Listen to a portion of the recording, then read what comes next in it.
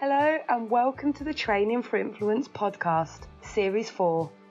We believe that expert, tailored, engaging and values-led training has the ability to transform lives, and we think it's an absolute privilege to facilitate the learning of frontline professionals. So this series is dedicated to sharing stories and tips from experienced and inspirational trainers. Its aim is to encourage and support people who are facilitating training to deliver their very best every time. So it's my absolute pleasure to welcome Jo Lovell to the podcast today. Jo is somebody that I've known probably for about 6 months now. And really honestly, I've been absolutely blown away by her passion and dedication to delivering quality and expert training. Now, I am a little bit biased because she was on the last cohort for Training for Influence, Train the Trainer, but gosh, did she smash it. So Jo, please tell our listeners who you are and what you do. Okay, so my name's Jo and I deliver training on domestic abuse and mental health. I also run recovery programs for women who have been victims of domestic abuse. I'm quite outspoken and incredibly passionate about education, awareness and training. And it was a great learning curve to be on Tammy's T4I course and the previous cohort. I've made some great connections. I'm all about connections. I'm all about people and helping people. And if I don't know, somebody else will. And I'm not afraid to ask about that. So that's kind of me, Tammy. Brilliant. Well, let's talk a little bit about what you do then, because as you said there, you're really passionate and you're really outspoken and you deliver training in some really complex areas. So tell us a little bit about why you do that. Well, my background is that I'm a survivor of domestic abuse, and I know that there were a lot of times looking back, and hindsight is a marvellous thing. I know there was lots of times where opportunities to ask those questions that some people find challenging was missed. I know that for me and for my son at the time, things could have changed maybe earlier, but I also know now a lot about how I wasn't ready until I was ready. You can't force a survivor victim through the cycle of change. You can't make them leave, and you shouldn't ever say, why don't you just leave? So I'm really passionate about ensuring that all professionals have that strength and that courage to ask those questions that they might feel are difficult, because actually if they're difficult for the professional asking them, they're so much more difficult for the person that's living in that situation as well. So I just want to give them that confidence, that acknowledgement. Yeah, it's pretty tough asking people about their private life and what goes on behind closed doors, but it's vital that we do, because lots of people, victims of domestic abuse, they die, 2 women a week, 3 men a month, they die due to domestic abuse. So we must have that confidence to be able to ask those questions. I deliver to social workers, to GPs, to health service professionals, to people in the community, because I believe safeguarding is everybody's business. And I believe that everybody should feel confident and able to ask those questions and to find out the information and to support somebody to reach that point that I did, that actually I was worth more and that I deserved a different life.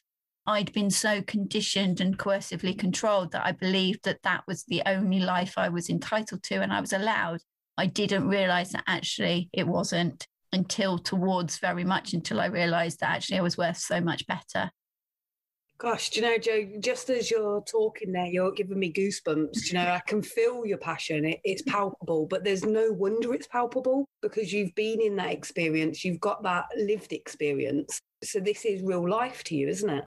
Yeah, it is. It is. And I am so grateful to the last 2 police officers that arrived that changed my life for me and my son, because they believed me, they validated me, they listened, they gave me time. And I was at the point where I could accept and see support as realistic. And I think that's really, really important, that we acknowledge that we do so much work as professionals, which I am now. And I can see the challenges that professionals really do face, because I was that victim that wasn't ready for that intervention, that wasn't ready for that. But I was ready for somebody to ask me those questions and to show my worth, really, and that of my son as well. So, yeah, I am really passionate about it. And I spend a lot of time, far too much time, reading domestic homicide reviews, watching documentaries and research and listening to webinars and reading and talking to people. So it's not all purely just based on my lived experience. It's based on theory and solid practice and learning from those lessons that we need to learn from as well. So I really feel I can combine both when I'm delivering training. And I think that's something that comes across in my feedback as well. And it's something that T4I process helped me understand, that actually I was that operational expert and that I could handle certain questions that were difficult from professionals, and that I actually had a solid base of lived experience and research to back up my answer to my question, and that I needed to be confident with that. And that was quite a revolution for me to realize that actually, do you know, I've got this. I am an operational expert. And you can ask me your questions that you've never felt able to ask a survivor or a victim of domestic abuse, and I will answer them in a solid way based on research, practice, and my lived experience. So, yeah. You know, Jo, that was one of the things that just really amazed me when you were on the Training for Influence course, was the fact that you were so open and willing to learn and hear other people's perspectives and have your perspectives challenged, and then to really kind of go look for that data and that evidence. And when we were doing the expert module in particular, I remember you sitting there and just kind of taking it in and letting it process that you absolutely are that expert. And it's interesting because you are that professional now, you're working in professional capacity, you're training other professionals. Tell us a little bit about that step from being a survivor, struggling. Your life no doubt changed, but how did you and why did you become a trainer? Because actually there's a lot of other jobs that you could be doing, but actually what you're doing is you're going out there and you're delivering training in this subject. Why training? Well, my background is a special educational needs teacher, and I've always been a champion of those who have no voice, even way before I knew that that was what I was actually doing. Even at school, I was the prefect. I was the one that was taking the injustices to the head teacher. Those of us that were finding some of the subject matter difficult because the teacher wasn't necessarily the most dynamic, I was the one student repping even then. And I did once have to stand outside the head teacher's office for telling the science teacher that we were finding his lessons boring. But I stand by that decision. And so I've always been that champion, the ones that have no voice. And so when I found myself in a situation where I didn't feel like I'd had a voice for a very long time because people hadn't been asking and I hadn't been telling, and I just felt that that was a really natural progression to have that voice in a training role. I was also, again, really privileged with some of the amazing professionals that I met while I was in the refuge. I went on the programs that I now deliver. I went on the Freedom Program and the Recovery Toolkit, which are two very familiar domestic abuse victim to survivor kind of programs. So I went on them as a client, and the facilitator in the children's centre where these were being held saw the potential in me. And so I wasn't working because I couldn't at that point because I was living in the refuge. My son was having difficulties at school. So again, I tried to hold down a little job, but school were having problems. So, I'd have to be there for him. So it made it too difficult. So I was, again, privileged to have a professional that believed me and saw my capabilities, even when I was absolutely on the ground in terms of any strength or spoons or mental resilience or whatever you want to call it. And the Children's Centre, before their closure, funded me to train to be a practitioner of both the Freedom Programme and the Recovery Toolkit. And so then I went from being client to actually being, I'd done a few sessions where I'd handed out the photocopying and made the tea and stirred the soup that we fed the women. But then I managed to go from being that to being the facilitator of those programmes with my colleague. And yeah, so that was how I went into training. That professional was actually one of the bridesmaids when I got remarried. So, I gather people along the way, Tammy, as you've said, and I really believe in the opportunities and people seeing capabilities in people. And so that's the very long-winded way of how I ended up delivering training, because I knew I wasn't going to go back to teaching. And my lad's got special educational needs and we've had a huge battle to get him decent provision. And I didn't feel like I could do that anymore, funnily enough, because I think it would break my heart. So I'm not quite sure why I do the work I do now, because that does still impact my emotional resilience. But yeah, I just love it. I just really enjoy it. And to be able to take people on a journey with their views that they arrive to the training with and their views that are gathered along the way as we all learn together. And I'm very much my training. I learn every time I deliver training from the people that have signed up to attend my facilitation, my training. You just said a few things there, Jo. So you went, so I don't know why I do this because this still takes my emotional energy. And then before you even breathed, you went, but I love it because when people come, so you absolutely know why you do it. Because you're creating that change, aren't you? Yeah. I love the story of the starfish, one starfish at a time back into the sea. But I want professionals to have that strength, that courage, whatever they need to be able to support their clients that are going through the most difficult times possible. And to have that person in your corner and have them validate you and believe you as a survivor, as a victim, is so, so powerful. And it might not be that first time that somebody says to you, I believe you, I validate you, that a victim will have that strength to escape. It might be the 6th, 7th, 8th, or in my case, I don't know how many times it was, a long time. But yeah, they just don't realize when that's going to be. And it's about being consistent. But yeah, I do really love it. And I get so nervous beforehand because I want to make that difference. And I'm so excited beforehand. But afterwards, I'm always like, yeah, I got that. I just think you're talking about privilege to an extent. Actually, as a frontline worker, I truly believe that every single frontline worker is in a really, really powerful, privileged position. They might not feel it. They might not recognise it. They might not see it on that day because, gosh, we expect a lot from our frontline professionals. Actually, they have the power to be able to help somebody to be safe, to transform their lives, to access services. That is a privilege. And then you're talking about the privilege that you've got. You've got their time, their attention, their energy for however many hours your training course is. And you've got the opportunity to impact their frame of reference and the way that they respond in domestic abuse situations. It's quite magical when you talk about it like that. Yeah. Oh, I love it. It's just such a process. And I think just having those confirmations from doing the course just made me feel even stronger about what I deliver and why I deliver it and what my why is. It is such a privilege. And I don't think I'd ever really realized how much a privilege it was in a positive way. I think I'd always been like, oh my goodness, they've signed up for 3 hours of training with me. And that was, again, a real switch that I was able to have through the training was that, yeah, they've signed up for 3 hours worth of training with me. They could have chosen anyone out. Well, they couldn't, but they might have done it with anybody else, but it's me that's going to deliver it.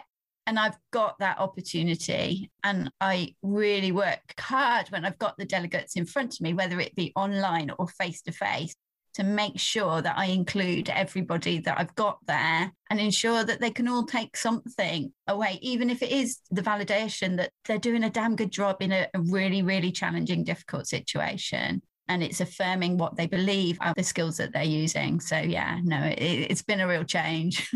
It was a real pleasure to actually watch as you went through the methodology, because you've been delivering impactful training for a while now, and it's no surprise to me that your feedback is excellent.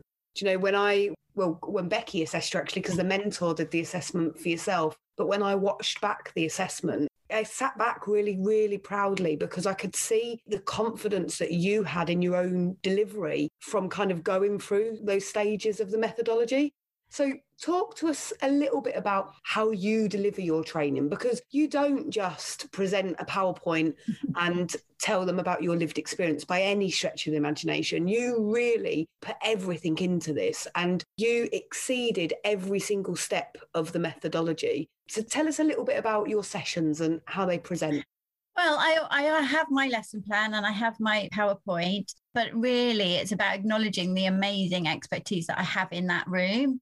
When I deliver to police officers, I'm the only non-police staff in that room when I deliver to 30, 40 police officers with my colleague, who is usually a very high-serving police officer, which I always found a bit daunting at first. And it can feel quite lonely being in that room with victim voice, very much your thing. But actually, again, as you've said, going through this training, actually, so what? I'm there for a reason, and I'm there to balance out the police, the PACE code and the G, whatever, and the, evidence gathering, but I'm there to make it human and to relate it to what actually somebody is going through at that point in time and how the difference can be depending on how you respond to that person and why you might get some responses that you get from victims at that point in time.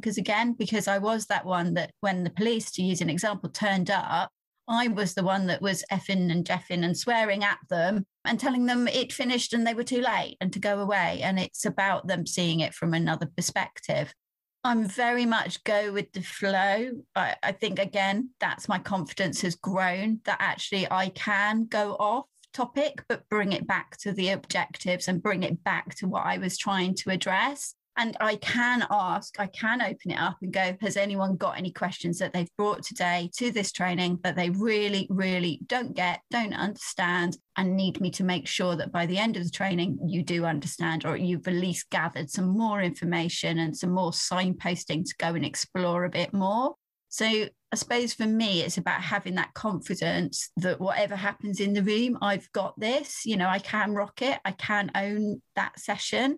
I deliver a lot on my own, and it's just being able to say, look, I'm sorry, I don't know about that question, or I don't know that specific, or we're running out of time now. But what I'll do is I'll make sure I've got your email address and I'll drop you, some information, some links or something that I know I've got on my computer amongst the umpteen various bits of information I've got that I can share with you. It's about having that understanding that to ask for help or to say, I don't know, is actually all right. And that, again, is part of being that expert, is that I'm not ever going to reach that point where I am, that I can stop. I mean, I might do, my mental capacity might mean that, but it's about the fact that I always want to move forward in my knowledge, my understanding. And I hope that's what the delegates catch, and they certainly catch my passion.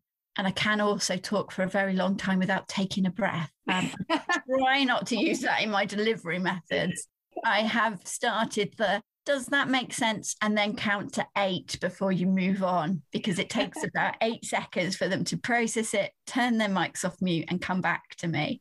But that's something, again, listen and silent have the same letters in them. So I'm trying to work with that. Yeah, because it can, it is a lesson. When we were doing the facilitation skills module part of it, I remember us having a real conversation with all of the delegates on there about those active listening skills and that talent for questioning, and then being comfortable with silence. And particularly, you converted your course to deliver live online. And actually, it is without a doubt more uncomfortable to wait for 8 seconds when you're staring at a screen as a facilitator than it is in the room, because you can't judge so well whether anybody's just about to say something. Whereas with non-verbal cues in the classroom, you can see that somebody's just kind of working themselves up, can't you? Yeah, I usually have like 3 or 4 maybe that you can always guarantee to say something. So I do the 8 seconds and then I just clarify that, have you got anything you want to add to that? But I've also learned that when you count into 8, you have to move as well a little bit online. Otherwise, people think you've frozen and log out. So there are skills that are different online. But I've actually really, really, really enjoyed using those skills, because it is about looking at the little clues and picking those up and working out which delegates. And also, I'm privileged enough to get a list of people beforehand and know, even though it's tailored to a certain level, it's open to all sorts of different groups and professions. So I get a little list of who is from what profession, if they're from probation service or the health service or whatever. But when they sign up for the Understanding Domestic Abuse and Coercive Control or the Children and Families. So if there is an organisation I don't know, I usually do a little bit of scoping out to find out what that organisation is. And that's really helped me continue to make that connection online. Yeah, that tailoring makes all of the difference, doesn't it? Because you can connect with the delegates right from the beginning. Tell us a little bit about how you make your sessions engaging and interactive. And I say that knowing some of this answer, because obviously I've seen some of your sessions and I've been part of those conversations. But actually, you really go out of your way to make sure that you meet people's learning styles, don't you?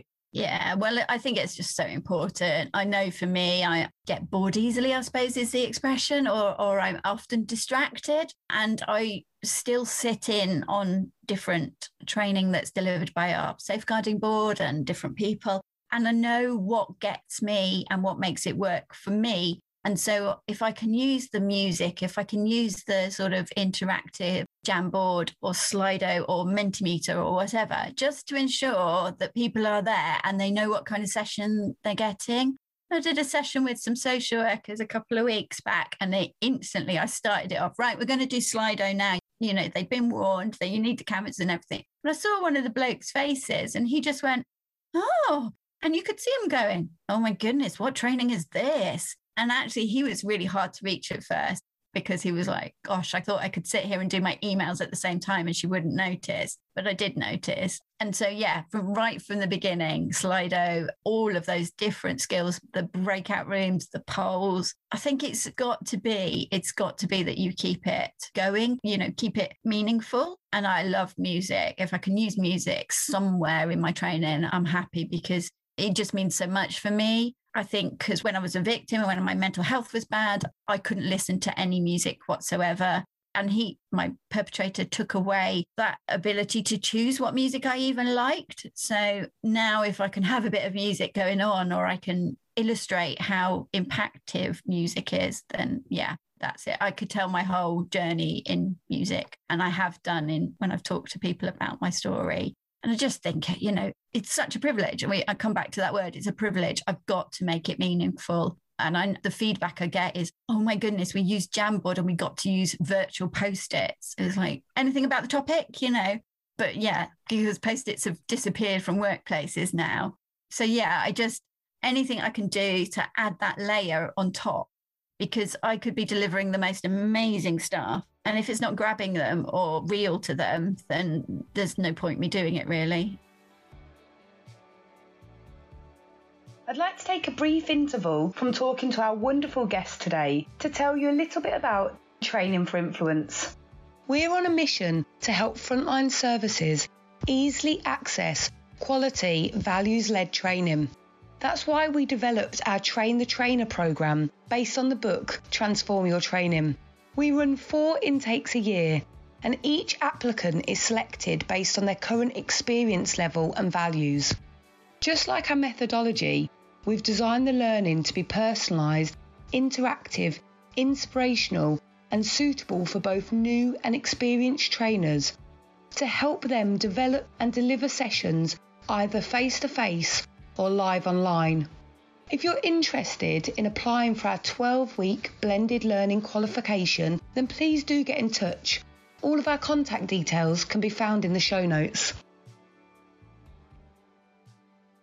I think with live online learning, I know certainly when we were practicing as a cohort and we were trying all of these kind of different methodologies and things, there was that moment where everybody recognised that learning styles have always been important, and even when we were delivering face-to-face, you know, we very much advocated taking along accelerated learning toys and having sweets and fiddle toys, and then having activities where you're working together and then working on your alone and then moving around and all of those different things, particularly because people learn differently and information resonates with people differently. And people, if you meet their learning styles, they're more likely to retain that information. And that's what, as facilitators, we want to meet somebody where they're at and then give them all of those skills and knowledge to be able to then deliver their services differently, or to use some of those skills and knowledge to improve the way that they deliver their services. And so when we went to live online, of course, all of those learning styles were equally as important, but actually it stepped up a notch because it was also about pulling people away from the distraction of the whole world, which is in their computer, you know, because you're right. They can be Google mapping China at the same time as planning their shopping list for next week and answering their emails. And so meeting learning styles is doubly faceted now because it is about keeping that attention and that interaction. So you're grabbing every opportunity to help them to learn new stuff or to discuss and have their perspectives widened or whatever your objectives are. But it's that added layer for facilitators. If you're going to deliver training live online, and I truly believe that as we move forward, it's certainly what we're seeing at Tay Training, customers are saying, we don't want to go back to 100% face-to-face. We either want hybrid training so that people from right across the country can join, or we want live online training. And so I think there is a bit of a sea change. And although we're a bit kind of Zoomed or Teamed or Googled out at the moment, if we fast forward a couple of years, I can imagine, Jo, that social worker coming along to your training, or a health visitor coming along to your training, or a police officer coming along to your training, who's just been told by their manager that they can wear their pyjama bottoms all day and stay at home, is going to be celebrating. Absolutely, yeah. No, it is. And I've actually really enjoyed, well, because I'm constantly looking for that next challenge. And actually, we started off by using polls and the features within Zoom. And I've loved the exploration of adding extra bits in it, and even some of the face-to-face, we've used those skills that we've got from online. We've used the Slido in face-to-face training because I've been privileged enough to be able to continue some elements of that with the training I deliver to police officers. And it just makes it, it's another level, like you say, Tammy. And I think I've been so privileged to be able to offer all this training online through the organisation that I'm an associate with, because domestic abuse has been in the news, and for reasons of accelerated claustrophobia through lockdown and perpetrators moving through the timeline much quicker, that actually a lot of professionals have had that chance to be able to do training online because it's become a priority. And it has really, really been seen that we can deliver all over. I mean, we've got organisations, one organisation where we had somebody in Land's End and we had somebody in Hull. We didn't quite go much further than Hull, but to be able to do that in one training session is just pretty amazing, really. But yeah, it is about putting that next layer on and just keeping everybody going, really. When you think of it like that, when you said like Land's End and Hull, actually those people potentially wouldn't have been able to access your training if it wasn't live online. But my worry is, and what I'm really hoping doesn't happen within the sector, is there is so much poor live online out there at the moment. There's so many people that are using it as a sticking plaster to get through COVID. And I completely get why that's happening. But actually, going back to that word privilege again, it's the word of the podcast, I think. Yes. But going back to that word, if we're going to deliver training in these areas to frontline professionals, actually it needs to be bloody good. They deserve that. They absolutely deserve that. So substandard live online, half asleep doing your emails isn't good enough. No. I mean, and there is notoriously bad, and I've experienced it, e-learning, where you can literally click and then retake to get, I've done one recently, and I could have got all of them wrong and still got my certificate to say I completed it. And I know we delivered some training going back to the police officers, because they can be quite a hard crowd to engage with, but they'd been told they were coming on domestic abuse awareness training for half a day, and they had all got in their heads that they were going to be doing it on a computer. So when they arrived and were shown the room to be in, they were like, well, there's no computers in here. And I was like, no, there's no computers in here. Oh, we're getting to do face-to-face with a real person. And I was like, yep. And they were like, oh, good. They weren't so impressed at the time, but they did change their mind about it. I think they thought they'd had quite an easy morning and some of the afternoon, but they did. I mean, they loved it. They were very, very complimentary, but they thought they were turning up to e-learning. Yeah, it is one of the jobs, we talk about it a lot, don't we? When somebody comes along to training, whether it's live online or face-to-face, you really do only have a few minutes at the start of the session to really get them connected. It doesn't mean that if you don't do it, because you can't necessarily always connect everybody immediately, it doesn't mean that you can't bring people in throughout the session. Of course you can, but actually how you set the session, how you frame the session, how you introduce the session is all fundamentally important for actually how much they commit their own mind and capacity that day. Absolutely. And I'm a great believer on that 3-second instant impression kind of thing, and how you balance that and how you deliver the training. I think it's so important that you make that connection right from the beginning. I mean, I've struggled with it because I usually pick the largest police officer to shake their hand and kind of then go from there, really, because it's about me establishing my presence in that room as an expert and as the person delivering the training. And that's been quite challenging with COVID, and also online as well. but I like to do that. I am the introductions person when I'm co-delivering, because I like to do that, get little bits of information that I can use throughout my training to connect to even more to their role and how they are. You can learn a lot in that first 5 minutes of introductions. Some people appreciate it, some people don't. Most people do, but I think we've done some sessions around, how important that initial connection is and how you can then show. I show my values right from the minute they see me, kind of thing.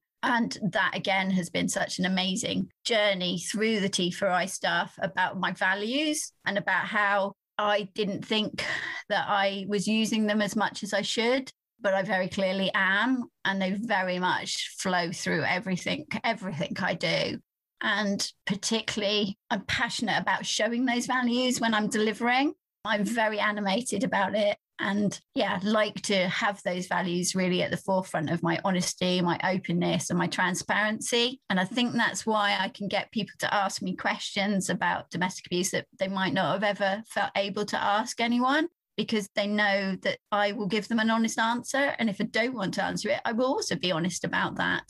I've pretty much always answered questions and managed to change that frame of reference, change that belief around. I did once get asked why victims of domestic abuse were so stupid. That was quite an interesting one to breathe, talk about it.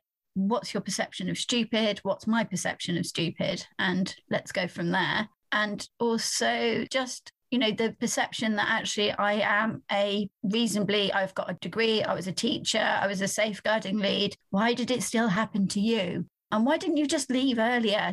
If I can be open and honest, then I can allow people that safe space to ask those questions as well. And I think that's really, really important, that my values allow people to feel that safe to ask those questions. And I'm not judging them. It's, I would have done the same. And actually, some days I do wonder why I didn't, leave earlier. And then I get out my affirmations and all the rest of it and my theory. I know why I didn't. So, yeah. It's very much about frame of reference, and your story is widening their frame of reference.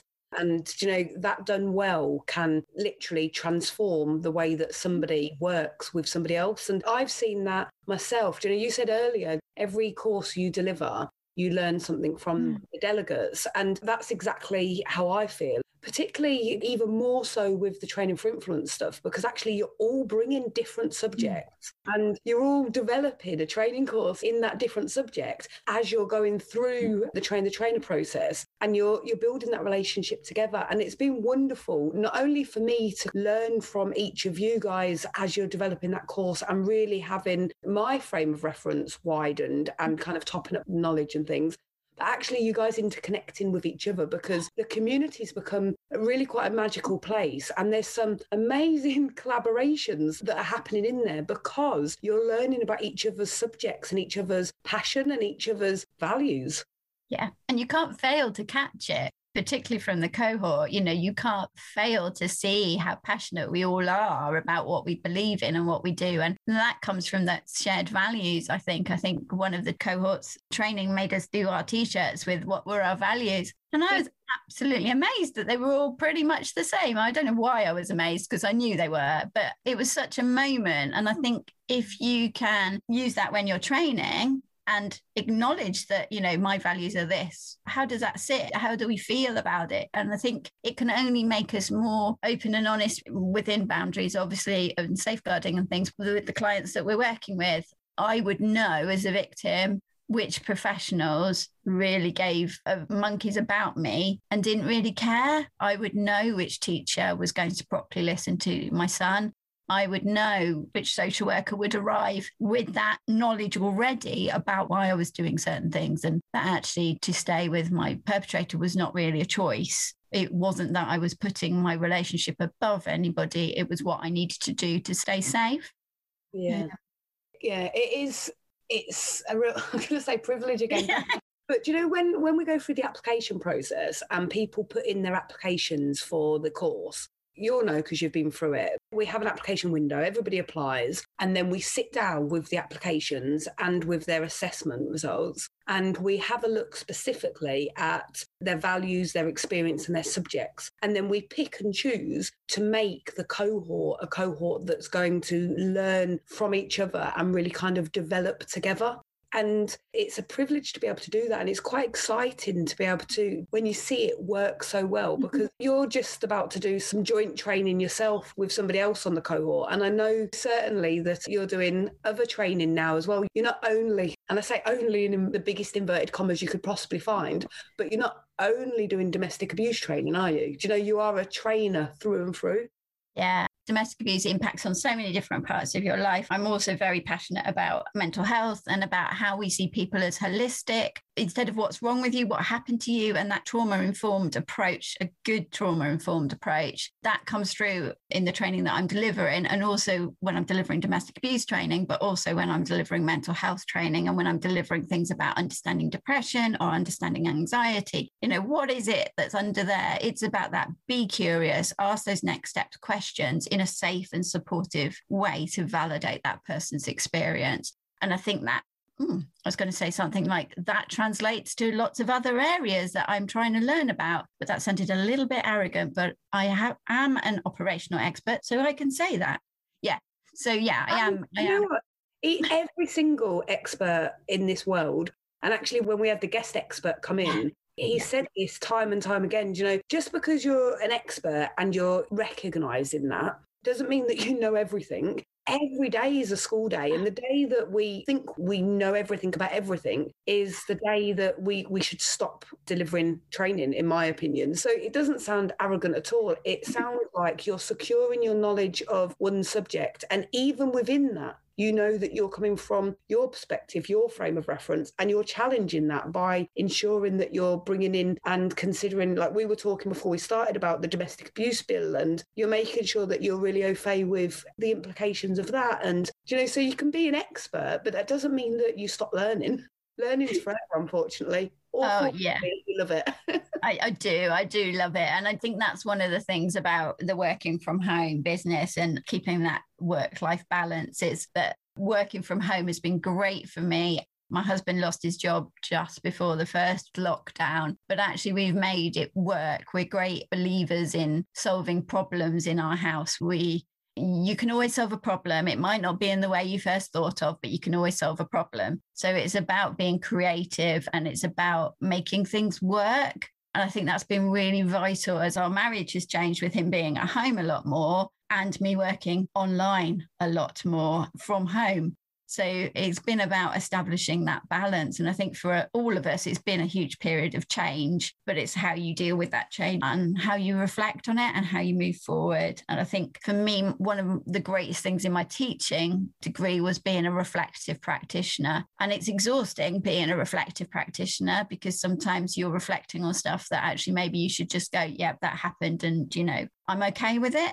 It was out of my control or it was in my control and next time I'll do this. But I think that's part of how I've kind of had to evaluate my home work-life balance. And also we have an allotment that we escape to. And that's really, really helped address the balance because I don't take my mobile phone and it's just about me and the weeds and maybe some plants that might be growing, but it's just about being somewhere else and having that time away. Yeah, and recognising and role modelling exactly what you're saying in all of your sessions because you're using the methodology that actually you have to look after yourself. You have to recognise the importance of emotional resilience, do you know, your well-being. If you're not mentally well, do you know, then actually the service you're delivering, whether that's training or a frontline service, isn't going to be the best it can be. So I love the fact that you scoot off down to your allotment. That's brilliant. Yeah, it is great. It is really good. And it's just having that time away. And also, I think, you know, I'm trying to model how you have a healthy relationship after an abusive one as well. And I bring that into some of the work that I do, particularly the work I do with domestic abuse survivors, because it's incredibly difficult to have a relationship after you've been through periods of abuse because of the trust and the boundaries and the red flags and things. So I hope I model that work-life balance and I know when it's going awry and also being able to listen to my husband as well when he notices things. Yeah, absolutely.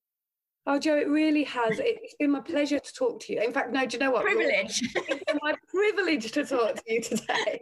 But also it was my privilege to watch you kind of grow and develop as you went through the Train the Trainer methodology. This is the last podcast in this series. And the next series, we're going to be specifically talking to people who have had a frontline professional do something that has helped them to transform their lives. And it's perfect because just before we hit record, you told me the story about the 2 police officers that helped you change your life. So I wondered if you would mind finishing on that and giving us this seamless link into series number 5. In the work I do with police officers, they always get to hear the bad stories and they always get the complaints. And whenever I do it, I always tell them about the last 2 police officers that I had to call to come to our house after there'd been a particularly volatile situation. And for me, it was how they treated me and the change they made. They saved mine and my son's lives. And I'm quite open about that because they were there at the right time. They validated, they listened. I don't remember them doing the paperwork that they're supposed to do. I know they did, but it was about how much they valued me and my lad, particularly at a time when somebody who was supposed to particularly care about us and told us they loved us was not behaving in that way. So those last 2 police officers made a real difference. And I think that's so important for us as professionals to know that we do make a difference and that it does change lives. Yeah, absolutely. And sometimes, and in fact, those 2 police officers really might not know. Do you know, they don't necessarily know that you're delivering training to hundreds and hundreds of people to help them be able to respond more effectively in domestic abuse situations. They don't know that actually they started off that domino effect for you by responding appropriately in a time that you needed them. That's powerful stuff. Yeah, and I always share that because you just don't know. I know a little bit about when I deliver training and, I delivered training the other week and we were doing domestic abuse champions and the lady who worked in the doctor's surgery, she went away, put it on the website safely, checked all the things out. And within about 20 minutes, somebody had already contacted her to say, I need some help. I'm really struggling with this. And she was able to advise and support and listen and validate. And so I know a little bit about the difference my training makes, but the police officers certainly don't get to hear enough of the you changed my life kind of stories. Yeah, the stories that get us out of bed and keep us doing what we do. Mm-hmm. Oh, Jo, well, thank you so much. I really appreciate your time. Obviously, I'm going to keep seeing you and keep talking to you because you're part of our community. Mm-hmm. Do you have any final words of wisdom you want to say to other trainers out there? Oh, buy Tammy's book would be a good one, I think, because it has certainly changed my way of seeing about training. And just I didn't even ask you to say that. No, you didn't ask me to say that. And I was thinking, can I say that or is that just too? But no, it really has. And as you know, Tammy, I was lurking around your Facebook page for a long time before I plucked up the courage, but it really has made a difference. Just to have that solid basis of, yep, I know what I'm doing. This is how you do it, tailored to expert, those sort of things, and let your values shine through. Yeah. If you haven't got Tammy's book, I would suggest buying it because it has changed my training delivery and how I see myself as well. Awesome. Thank you so much, Jo. Do you know what? It just makes it all worthwhile. You know already the journey that I've been on and how hard it was for me to actually get that book done. So thank you for reaffirming that as well. Have a lovely rest of your day, won't you? I will do. Thank you, Tammy. Thanks so much for listening to this podcast today. We really hope you found it enjoyable and useful. Please do click subscribe and then you'll be the first to know when we publish the next episode. And we'd love it if you could share this podcast with a friend or a colleague who might find the tips useful or resonate with the stories. If you'd like to find out any more about us or our wonderful guests, all the information can be found in the show notes. We really hope you have a wonderful day. And please remember, be kind to yourself. It makes all the difference.